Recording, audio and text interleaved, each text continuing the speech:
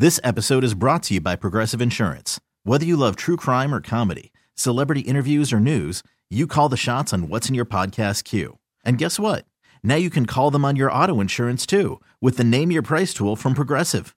It works just the way it sounds. You tell Progressive how much you want to pay for car insurance, and they'll show you coverage options that fit your budget.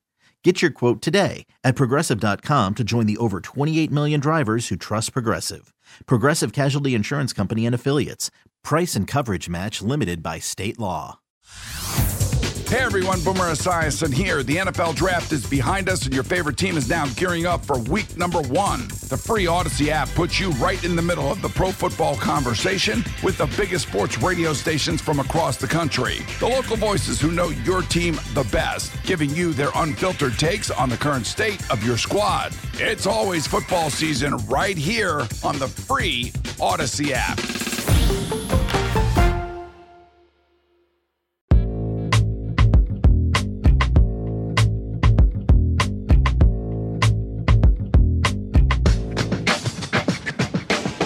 Okay, let's do this. Episode 4, I believe it is, of the Wave in the Wheat podcast. CJ Moore of The Athletic is going to join us coming up in a bit. I always love talking to him. Become a buddy of mine over the years. One of the best hoop writers out there. So we'll talk to CJ, get his thoughts on this KU team, see if any of his opinions on this team changed after the 3-game stretch down in Orlando, and get his thoughts on what we're going to open with, which is David McCormick. But first, actually, let's get to the big picture. Those 3 games in 4 days down in Disney World, especially the loss to Dayton. Dayton was ranked, I think, about 120th in KenPom before that game against KU. It's probably the worst loss for KU in at least the past 9 years. Some of this is subjective, but if you want to just go off KenPom rankings, the last time KU lost to a team ranked this low would have been 2013, that TCU game, the infamous Topeka YMCA quote by Bill Self after the game. When you look at eventual national champions, there's not a lot of precedent for them losing games like these. The last one I could find really was UConn, 2014, the Shabazz Napier year. They lost to Houston. Houston went 17-16 that year. They finished ranked 132nd on KenPom. That's the only team in the last 15 years to win the title after losing to a team ranked outside the top 100 in KenPom. Listen, I'm not saying to pack up shop. I'm not suggesting that maybe Ochai should shut it down for the season, start getting ready for the draft, and maybe Bill Self starts pushing out Zach Clemens and KJ Adams lineups a little more. But I would say those are 2 of the most electric players on this team, so who knows, maybe something worth exploring. But you get the point, right? Title teams don't lose games to Dayton. And you can go back over the years and find isolated incidents of this Kansas team from 15 years ago or this other national championship team from 12 years ago that had great seasons after losing head scratchers early in the season. That's fine. If you want to pick out the anomalies and make a case for why this could end up being a good thing or why it won't end up mattering, that's great, and maybe you're right. But historically speaking, there's just not a ton of precedent for great teams losing to really bad teams.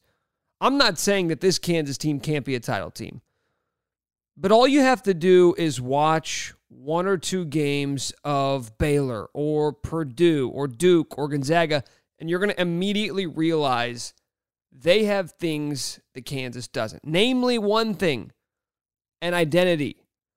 So let's really simplify things here. Let's get back to basics here on the Wave in the Wheat podcast. You get an identity by identifying your strengths and playing to them. I think that's probably the simplest form of what an identity is for college basketball.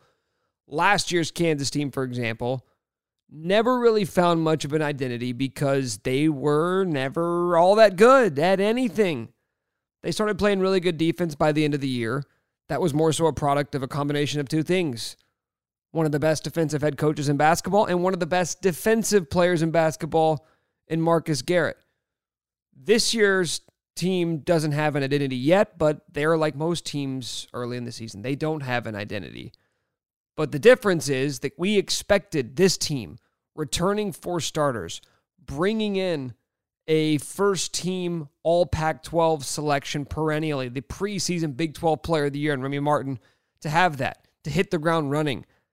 But that hasn't been the case, and maybe it should make more sense than it really does right now. You've got Ochai playing at an All-American level. Nobody saw that coming. At least most people didn't see that coming.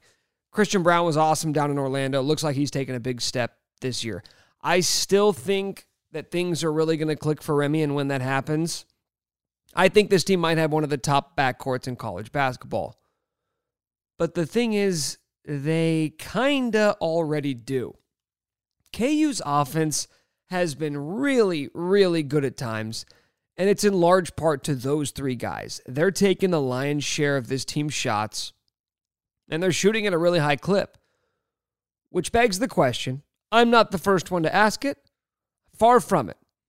But I think it's worth posing once again. Why, with under a minute to play and up by 1, did Bill Self elect to run a play for David McCormick? Why, when you need a bucket, do you draw up a play for your least efficient offensive player? And I think the answer lies somewhere in between arrogance and hubris and stubbornness. Listen, I don't think that Bill Self ran that play to, quote, get Dave going. I have heard that theory floated out there a lot over the past couple of days. I think he ran that play because he's as good as any coach in the country at getting his big guys good looks inside. He has a set play. It's worked time and time again. He sees Dave and says, you're good enough. You may not be the best I've ever had, but you're good enough to get us one right here. I mean, some of the quotes you heard from Bill Self after the game, he did his weekly radio show, and he said, that should have been a layup. Jesse Newell wrote an article about it. It's a great piece. You should go check it out in the Kansas City Star. Effectively, what it broke down was the fact that this is not a uncommon set. They've run it a lot over the years. They ran it a lot last year. They were really successful running that set with Udoka Azubuike. But what effectively happened was Remy Martin went Leroy Jenkins. He was a little bit late, ran to the wrong spot. That's why Dave caught it 10 feet away from the basket instead of getting an easy lay-in. All right, fine. That's fine. Remy Martin ruined the play, but it still doesn't answer the question as to why are you going to one of your worst offensive players when you need to have a bucket. Because if the answer is simply that I know this play works and I know Dave is good enough to get it for us, that still doesn't answer the dilemma, the question as to why you're not playing to your strengths. No matter whether Dave would have scored that bucket or not, and no matter what steps he takes the rest of this season, if this is a funk, if he can get back to playing at the efficiency level that he was playing in Big 12 play last year, it doesn't change the fact that that's never going to be the strength of your team. Like going back to 2017, I'm not comparing anybody to Frank Mason, but we all knew very early on that team was going to belong to Frank. And you go to the Champions Classic, end of the game against Duke, needed a bucket. What do? You give it to your best player, and you let him go and get it. Ochai may not be Frank, but he's playing at an All-American level. Remy Martin is far from an All-American right now, and he's far from Frank Mason. But you brought that guy here because he can go and get you a bucket.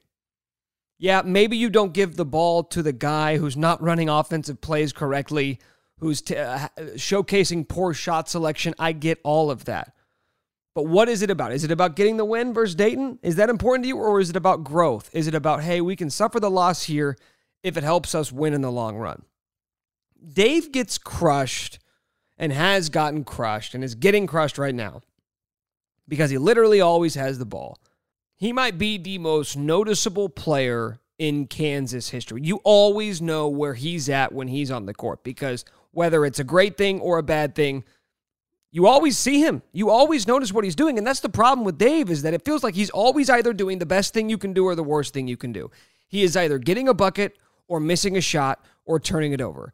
I mean, you look at some of the usage percentage numbers, and they are off the charts. Like, he is up there with the best players we have ever seen under Bill Self. You're talking about junior year Thomas Robinson, senior year Frank Mason, senior year Devontae Graham, some Perry Ellis years, the Dedrick Lawson years. It's incredible. Like, you're talking about the best players, the guys who Bill Self effectively turned to and said, you are our offense. Here you go. We're getting you involved on every play. For some reason, that is how David McCormick has been utilized, not just this year, but last year as well. And we saw it at the beginning of the season last year, and then all of a sudden, conference play came around, and he turned into a different guy. And we sort of hoped and prayed that he was going to be that same guy for Kansas this year. And early on, it's looking exactly how it looked early on last year. We know what's going to happen when David McCormick touches the ball. It is either going to be a shot or it's going to be a turnover. It's going to be the best thing that can happen, or it's going to be the worst thing that can happen. He will make a shot, or he will miss a shot, or he will turn it over. That's effectively how you get to usage percentage. And unfortunately for him, the usage percentage does not correlate to high offensive efficiency as it does for most of the other guys who have been utilized in the way that he has. So regardless of how good of a set it is, regardless of the efficiency that you have had when you have run that play in the past, the fact still remains that this guy is who he is going to be. And this team is who they are going to be. And it's never, ever, ever, at the end of the day, going to be a team that needs David McCormick to be great, because you have enough other things going. I kind of wonder how they would utilize him and how we would talk about him if he weren't a McDonald's All-American, if he weren't a top 40 player coming out of high school. But that's not the case. And instead, he's been somebody who has been highly utilized in a sometimes head-scratching manner over the past couple of years. It's kind of a perfect storm. It's a head coach who's going to get his big guy touches, and it's a big guy who, while at times will have his moments, at other times will look severely overmatched and underskilled. I don't blame Dave. I don't blame a kid for wrecking the car. I blame the parent for giving them the car keys. And if this team is going to find an identity, they have to start playing to their strengths. And no matter what happens over the next couple of months, their strengths are never going to be giving the ball to number 33. All right, let's get to it. Let's welcome on this week's guest. He is one of my favorite writers, a good friend, one of the best college basketball writers out there. You can check out his work at theathletic.com. Here's my conversation with CJ Moore. Okay, CJ, so big picture KU right now. We just saw them play 3 games in quick succession, and I know these early season tournaments don't mean anything in the long run, but in the moment, they feel big because you get to see a lot of the same team over and over again against different levels of competition. KU goes 2-1. They lose that game to Dayton. They beat Iona. Overall, was there one opinion that you had about this team that changed significantly after watching them play 3 games in 4 days down in Orlando?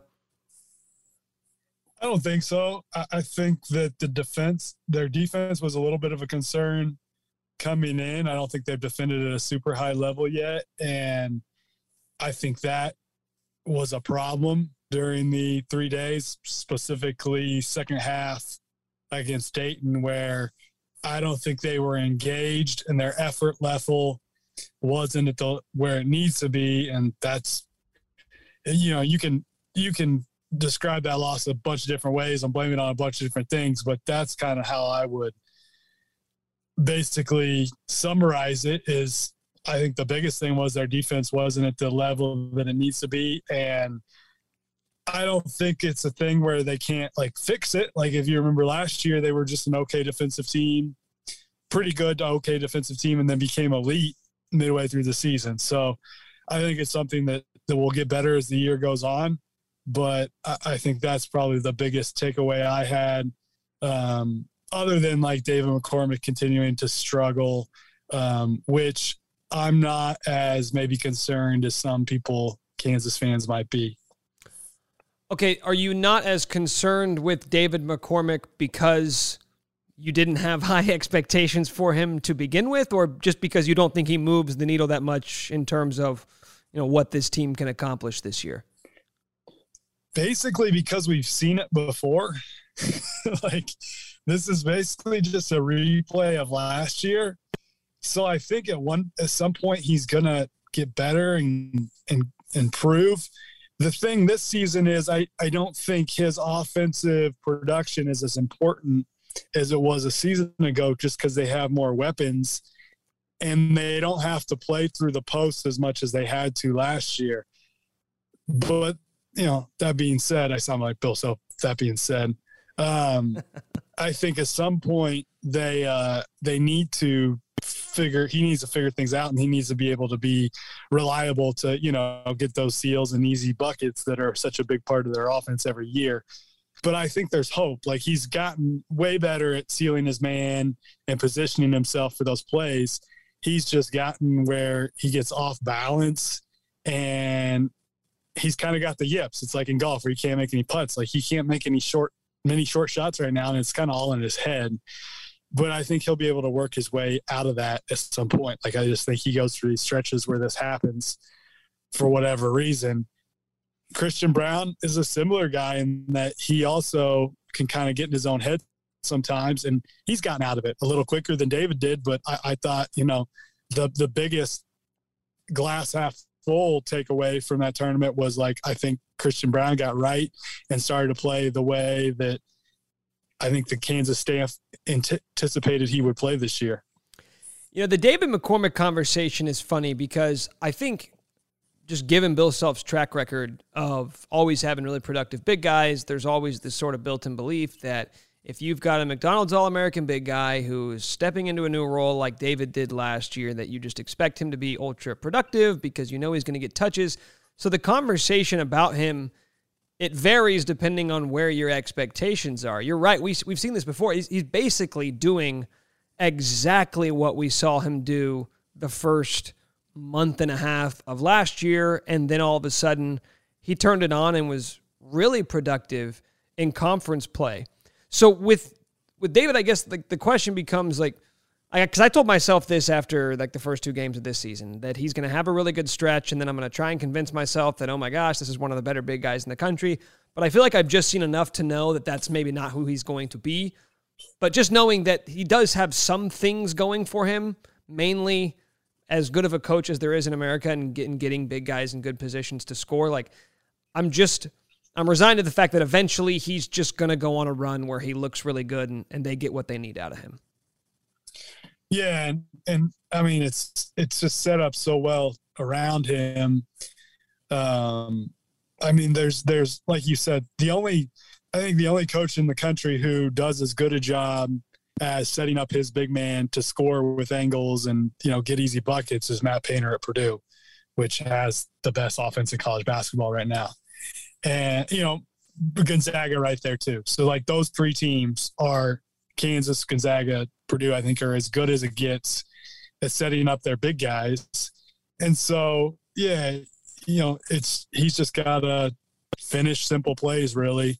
And last year when he got confidence and people started double teaming him and stuff, like, he became a really good passer too. And I don't think we've seen as much of that so far early this year, but he dealt with, like, an injury thing this summer. And I can't even remember what the heck his injury was. It a foot? I don't remember. He was on kind of a pitch count, I think, in practice early on.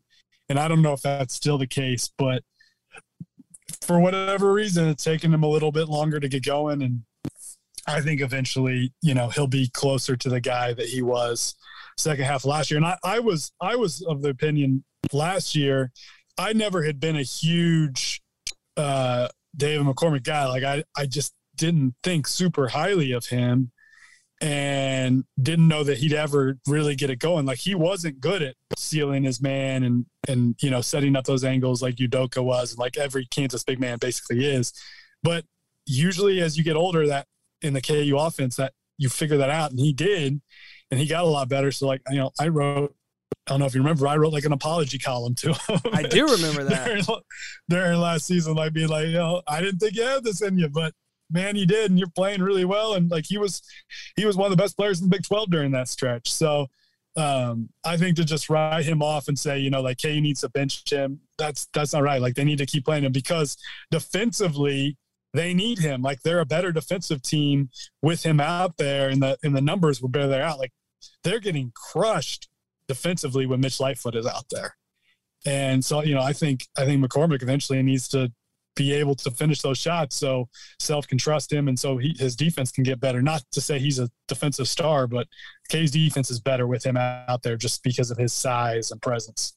I'm not even going to ask you if about the rotation, at least in terms of like, will it change at all? Because it's David McCormick and Mitch Lightfoot. I mean this endearingly, is a cockroach. There could be a nuclear bomb wiping out the entire Earth's population, and Mitch Lightfoot's still going to be playing 10 minutes a game for Kansas. So I know he's not going anywhere, but does that front court rotation, like, is it a concern at all for KU? Not necessarily in terms of like winning a bunch of games and getting a good seeding for the tournament, but when you start to compare them to Purdue and Gonzaga and Duke and whoever you think the best teams are, does that lack of talent or depth in the front court become a concern at all for Kansas?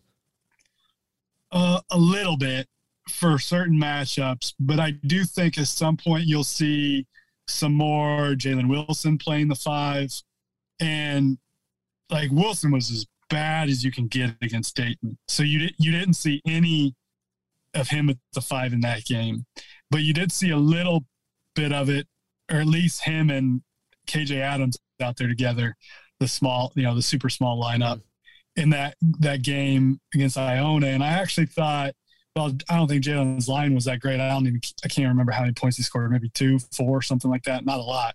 I thought he played a way smarter game and actually like brought something to the table where, it's taking him a little bit of time. The Dayton game was a really, really poor game for him. And another reason why, they lost, because like they didn't get, I think he played 23 minutes that game and he was just bad. Like he just wasn't in rhythm, was struggling to know when to attack, when not to. So it's really hard when you don't play, even though he's been healthy all this time, like missing those games was significant, and trying to work him back in was a challenge. And like, it's just like with transfers, like you can't just always snap your fingers and it's going to work. Like it takes a little time. So I think maybe this Kansas team is a little bit slower developing than some of his other self teams, because there were so many new pieces to work in. But at the same time, like offensively, when you look at their numbers, they're doing pretty well so far, and they're pretty far along on that end, even though there's some McCormick struggling, Jalen Wilson not doing great so far. Remy Martin kind of figuring out when to assert himself, when not to. They've got things they're working out on that end too, but the numbers on that end have been pretty good to date. Yeah, just 13 points in the first 3 games for Jalen Wilson this season. And it's interesting because we always cite like returning starters for how much, teams are bringing back. And KU brings back 4 returning starters. That sounds great. And it is. Like, I think that experience is going to pay off. But this team's just so much different than they were a season ago. You have Remy Martin as sort of this offensive initiator. DeJuan Harris takes on a bigger role. Now all of a sudden Ochai is a guy who can put the ball on the deck and go get his own shot. That I'm not necessarily concerned. I'm just curious as to what that is going to mean for Jalen Wilson's role. And I don't think we've seen enough through 3 games to make any sort of like declarative statements as to what he's going to be. But I mean, how do you see his role changing? Because it's obviously going to be a little bit different than what we saw last season. I mean, I honestly think I think at some point they're going to get back to starting the 4 returners and a point guard, probably Remy. And I think he will play closer to what he played like last year, where it's attacking mismatches, attacking closeouts. I think he's going to be, Self's talked so much about how they play faster with him in. I think he's going to be a rebound and go guy, where he can push the ball and create and transition. The big thing for him, I think, is he needs to see a couple 3 balls go through, because when that happens for him, then teams are going to close harder on him. And the best thing he does is like attack a closeout, attack mismatches. So I think eventually Kansas will figure out ways to utilize him and ways for him to be effective in the offense. And there were a few possessions in that Iona game where I think you saw some of that, where he was attacking to close out and making better decisions. And he's just got to pick and choose his spots and realize some games he might go for 20, some games he might score 6, but I think that's going to be that for a lot of the guys on the team. Like every time you think you figure out, okay, the first guy off the bench or the first guard off the bench is probably going to be Coleman Lands, and like he's their man. He's such a good shooter. Like he's going to get minutes. But then I thought in Orlando, I thought the best guard off the bench was probably Joseph Yusufu. So things can change game to game. And that's why I think it's been such a challenge for Bill Self to just like figure out his rotation and figure out who's good with who, because they have so many different ways they can mix and match. And by January, he'll probably kind of settle on some things, but I think there's been more experimenting in these first 2 months of the season than he typically does. Like typically by now he's got it pretty figured out. And I don't know that he's got a rotation and mixes and matches how he wants to fix it, how he wants to pair guys together. I don't know if he's figured that out yet. No, you and I have always laughed over the years about almost like clockwork. Every offseason, we'll talk about the team's depth and how, oh, wow, you could see this team playing 9 or 10 deep. It never, ever happens. And by March, the rotation's usually down to 8, and that 8th guy is playing spot minutes situationally. You get into a tight game in the tournament, and you're probably going 7 deep. And I look at this rotation right now, CJ, like whoever the starting 5 is, like whether it's Jalen Wilson who comes in for DeJuan Harris, somebody goes to the bench, whatever. Well, we know that other guy is going to be playing basically starter minutes. I would assume that Mitch Lightfoot is still going to be the first big off the bench. Like, that's 7 guys right there. So, like, whoever that 8th guy is, Jalen Coleman-Lands, Bobby Pettiford, Joe Yusufu, like, I don't see a ton of opportunity there other than being a guy who can come in and sort of get hot in situations and provide a boost off the bench. Yeah, I think it's going to be a very much hot hand Ride, who's been better at practice situation. I think it could change game to game. But, maybe eventually somebody really settles in and wins that role. But it's so hard to say because all of those guys have had their moments and all of them have looked better at times than the other. And then it'll change, the next week. So it's hard. I do think he's going to maybe, the bench is – I think he's going to use his bench maybe more this year than he has in the past. But I do think once we get to conference play, you're going to see like CB, Ochai, probably even David, if David can finally get right. Like those guys play at least 30 minutes and you're not seeing the bench play as many minutes. But as far as like the backup 5 minutes, like eventually they might look at those numbers and see, man, we're getting waxed when Lightfoot's on the floor. Maybe we need to look at some other things, and like maybe KJ Adams should be the backup 5. I don't like what does Mitch Lightfoot give you besides the experience part that he doesn't give you, and with a little more athleticism. So I still think there's a lot to figure out with this team, but they can keep winning games while they're figuring it out. I think the Dayton game was kind of a surprise and just a perfect storm of them just relaxing and not playing defense, but I still think they're a pretty dang good team. How would you articulate like what you think is going on? And I don't mean that to like insinuate anything like something bad is going on, but like what we're seeing right now with Remy Martin and how he's sort of trying to fit in with this team. I think he's tried really, really hard to fit in. I think that he's tried to be unselfish as much as he can. And then sometimes his selfishness, not to say he's a selfish player, but sometimes his aggressive nature of his pass comes back. And like the final minutes of that Dayton game, he took 3 shots that were maybe questionable and he made one of them. And, I think there's some push and pull there. And then, Jesse had a story on it from that Dayton game where the final, possession where they go to David, like that was supposed to be a seal and layup, and Remy ran to the wrong spot. Like Remy ran right underneath the play and screwed it up. So I still think he's learning the offense, and it's just been an adjustment period for him.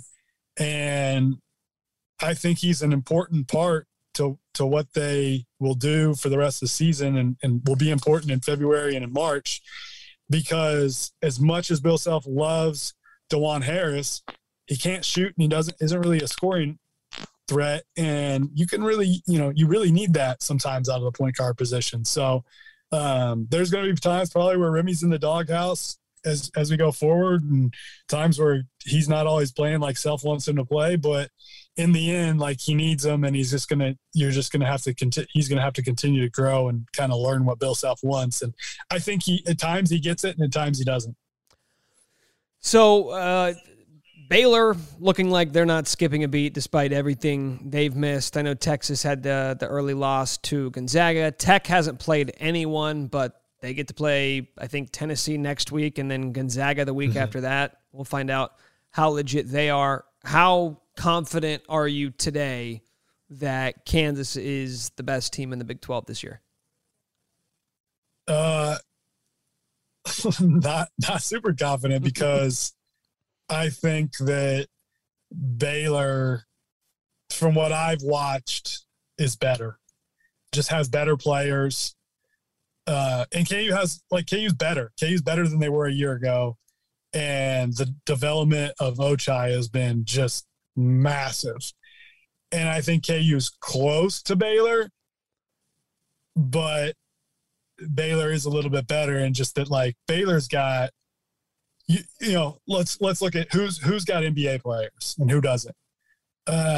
Kansas NBA players, Ochai for sure. He's an NBA player. Okay. And this is a simplistic way of looking at it, but sometimes it's worth looking at it this way, right? Okay. So Ochai, surefire NBA guy, right? Like, the way he's playing, that's an NBA player. I think CB's a fringe, maybe NBA player.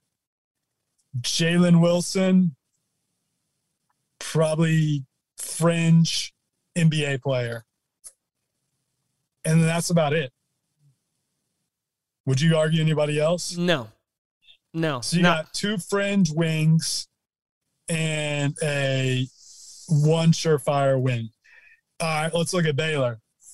I think Matthew Meyer is probably an NBA player. The freshman that played at Sunrise, who KU recruited really heavily. Brown? Help me with his name. You got it. Come on. Kendall Brown. Yeah. Probably, maybe a lottery pick. Yeah. Jeremy Sohan, the kid they bring off the bench. In the preseason, their staff was telling me that they thought he was their best NBA prospect. And I've had scouts say, yeah, I really like that guy. So I think those three wings are, if not surefire, pretty darn close to surefire NBA players.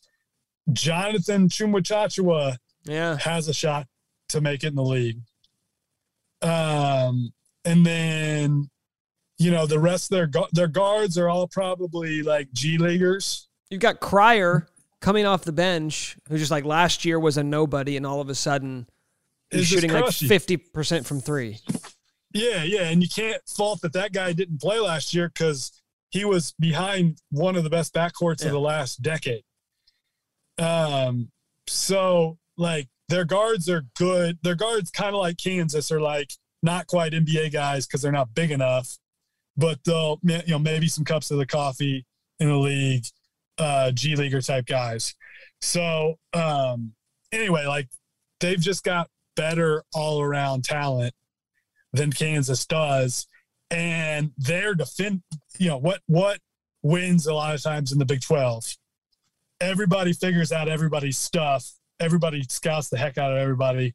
But the best defensive team is usually a good way to win. Baylor's the best defensive team because those wings and their bigs, like, they're just giant. And they're switchable, and their defense is already really, really good, where KU's trying to figure out their defense. And they just got better defensive weapons than Kansas does. So Kansas has Bill Self, and Ochai Agbaji's maybe the best player in the league so far. So, those are good equalizers. But, if I had to pick today, I'm probably picking Baylor. I'm still not a huge believer in Texas. I want to see them playing some other teams, because I thought they looked like garbage against Texas or against Gonzaga. Like, just really, really bad. Like, Gonzaga was really good, but Texas made the game really easy for them. And I don't trust their defense yet. I want to see them play some more games. And I don't trust their interior. Like, they're just not very big. So I'm not sure about Texas. Like you said, Texas Tech, I want to see what they look like when they play some teams. But I like their talent. I think I had them 4th in the preseason, so I'm a believer there. And they're putting up, they're playing garbage competition, but their offensive numbers have been really, really good. Now they don't have a point guard, like a,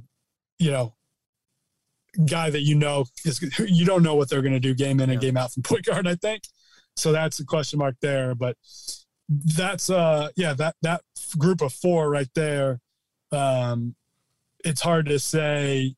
I think Baylor's going to be top 2. It's hard to say how the other 3 will shake out at this point. You just want to see a little bit more. And the Baylor stuff is fascinating to me because, and I'm going to set you up here because I know you were banging the Scott Drew drum. You have been for a while. You were doing it all season last year, and you certainly got the last laugh. So I know where you're going to go with this, but it's fascinating because for the longest time, I think people got so used to just viewing Bill Self in the context of the Big 12 as being the great equalizer and the thing that was going to give Kansas the advantage over everybody else. And maybe it still will. We'll see what happens in a couple of months. But this was supposed to be sort of the year where, okay, Kansas got right. They went out and found some missing pieces. Now they resume their role at the top of the Big 12 throne. Meanwhile, Baylor has to replace virtually everyone. And they've got less experience. I mean, like they're playing a bunch of dudes who were just like backup in ancillary roles with the exception of Matthew Meyer last year. Mm-hmm. And they are not missing a beat. And it just sort of feels like not that this is a slight in any way towards Bill Self, but that maybe that gap between he and all the other coaches in the Big 12 isn't as wide as we thought it was because Scott Drew has sort of ascended to being another one of those dudes, like those elite level coaches in college basketball who year in, year out, you should just expect to put together a top 10 roster in the country. Yeah, I think in-game coaching and making adjustments on the fly, Bill Self is as good as it gets.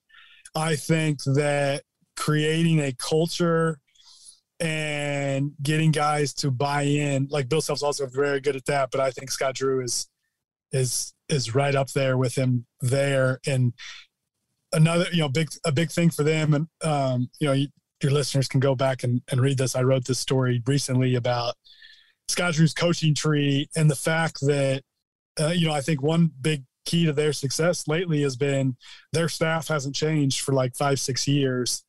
And they've learned how to recruit to how they want to play and to guys that just kind of fit their culture. And so I think they've got some guys, they don't have a lot of selfishness or anything on that team. And they've just kind of know how they want to play, and it's plug and play this year. I mean, they haven't taken a big drop. Now their guards aren't nearly as good as they were last year, but their wings are better, and their bigs are the same bigs, and they've gotten better. Like, and they're somehow making it work, just kind of like Purdue. Like Purdue has 2 starting centers. Baylor has 2 starting centers. They don't play them together, both teams, and they're making it work. And that's really big. And, those 2 centers have gotten better, and then they're better at the 4. Like Mark Feidel was awesome, but they're better at the 4 spot now, and they're better at the 3 spot now. The 3-4 is kind of interchangeable, right? Because a lot of times we play 3 guards, but they improved in their front court, and while they took when they went back in their back court, they're not quite as good. Like they're at 2 of the other 3 spots, they're better. So, I just think he's created a culture there of working and unselfishness, and they've done a really nice job. I think KU is going to figure some things out though, because like the system with Self, it works. Like so, a lot of times it matters how good are the pieces you got in there, and the KU pieces are pretty good, but the Baylor pieces are just the better at this point. Can you tell people where they can check out more of your work and what you've been working on lately?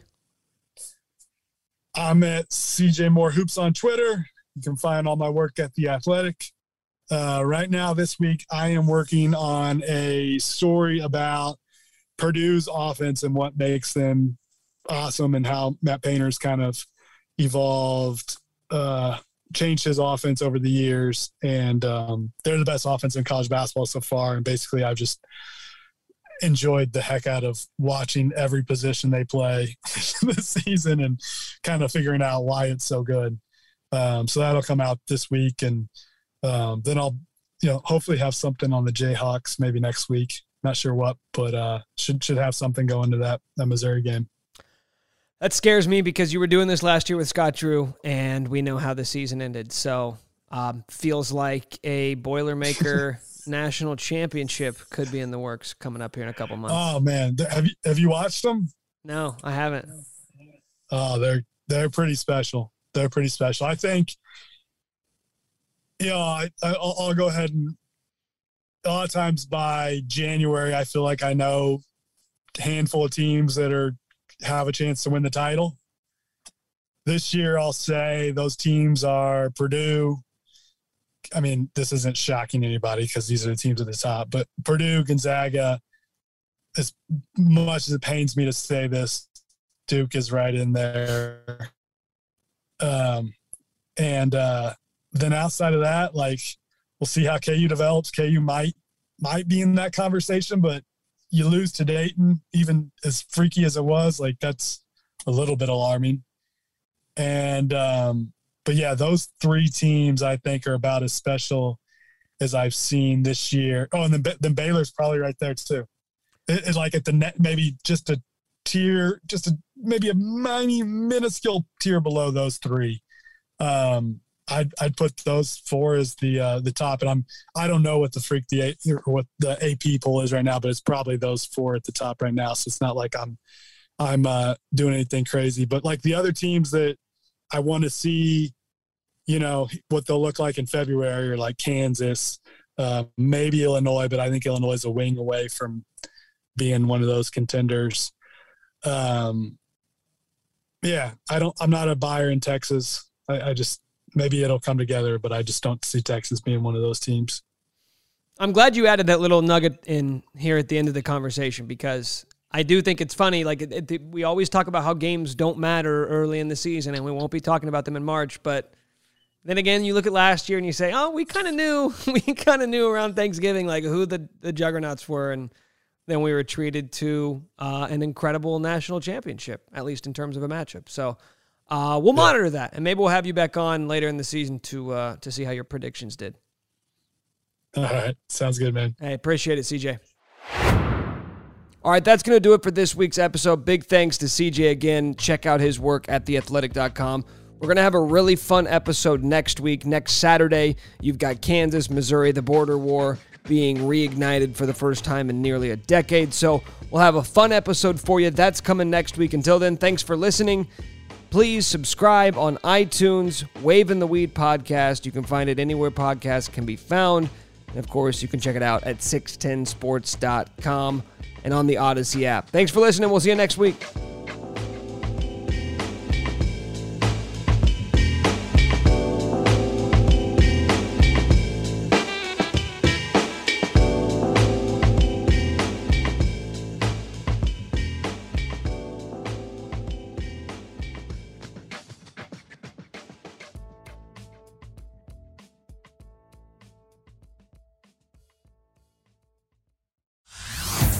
Hey everyone, Boomer Esiason here. The NFL Draft is behind us and your favorite team is now gearing up for week number 1. The free Odyssey app puts you right in the middle of the pro football conversation with the biggest sports radio stations from across the country. The local voices who know your team the best, giving you their unfiltered takes on the current state of your squad. It's always football season right here on the free Odyssey app.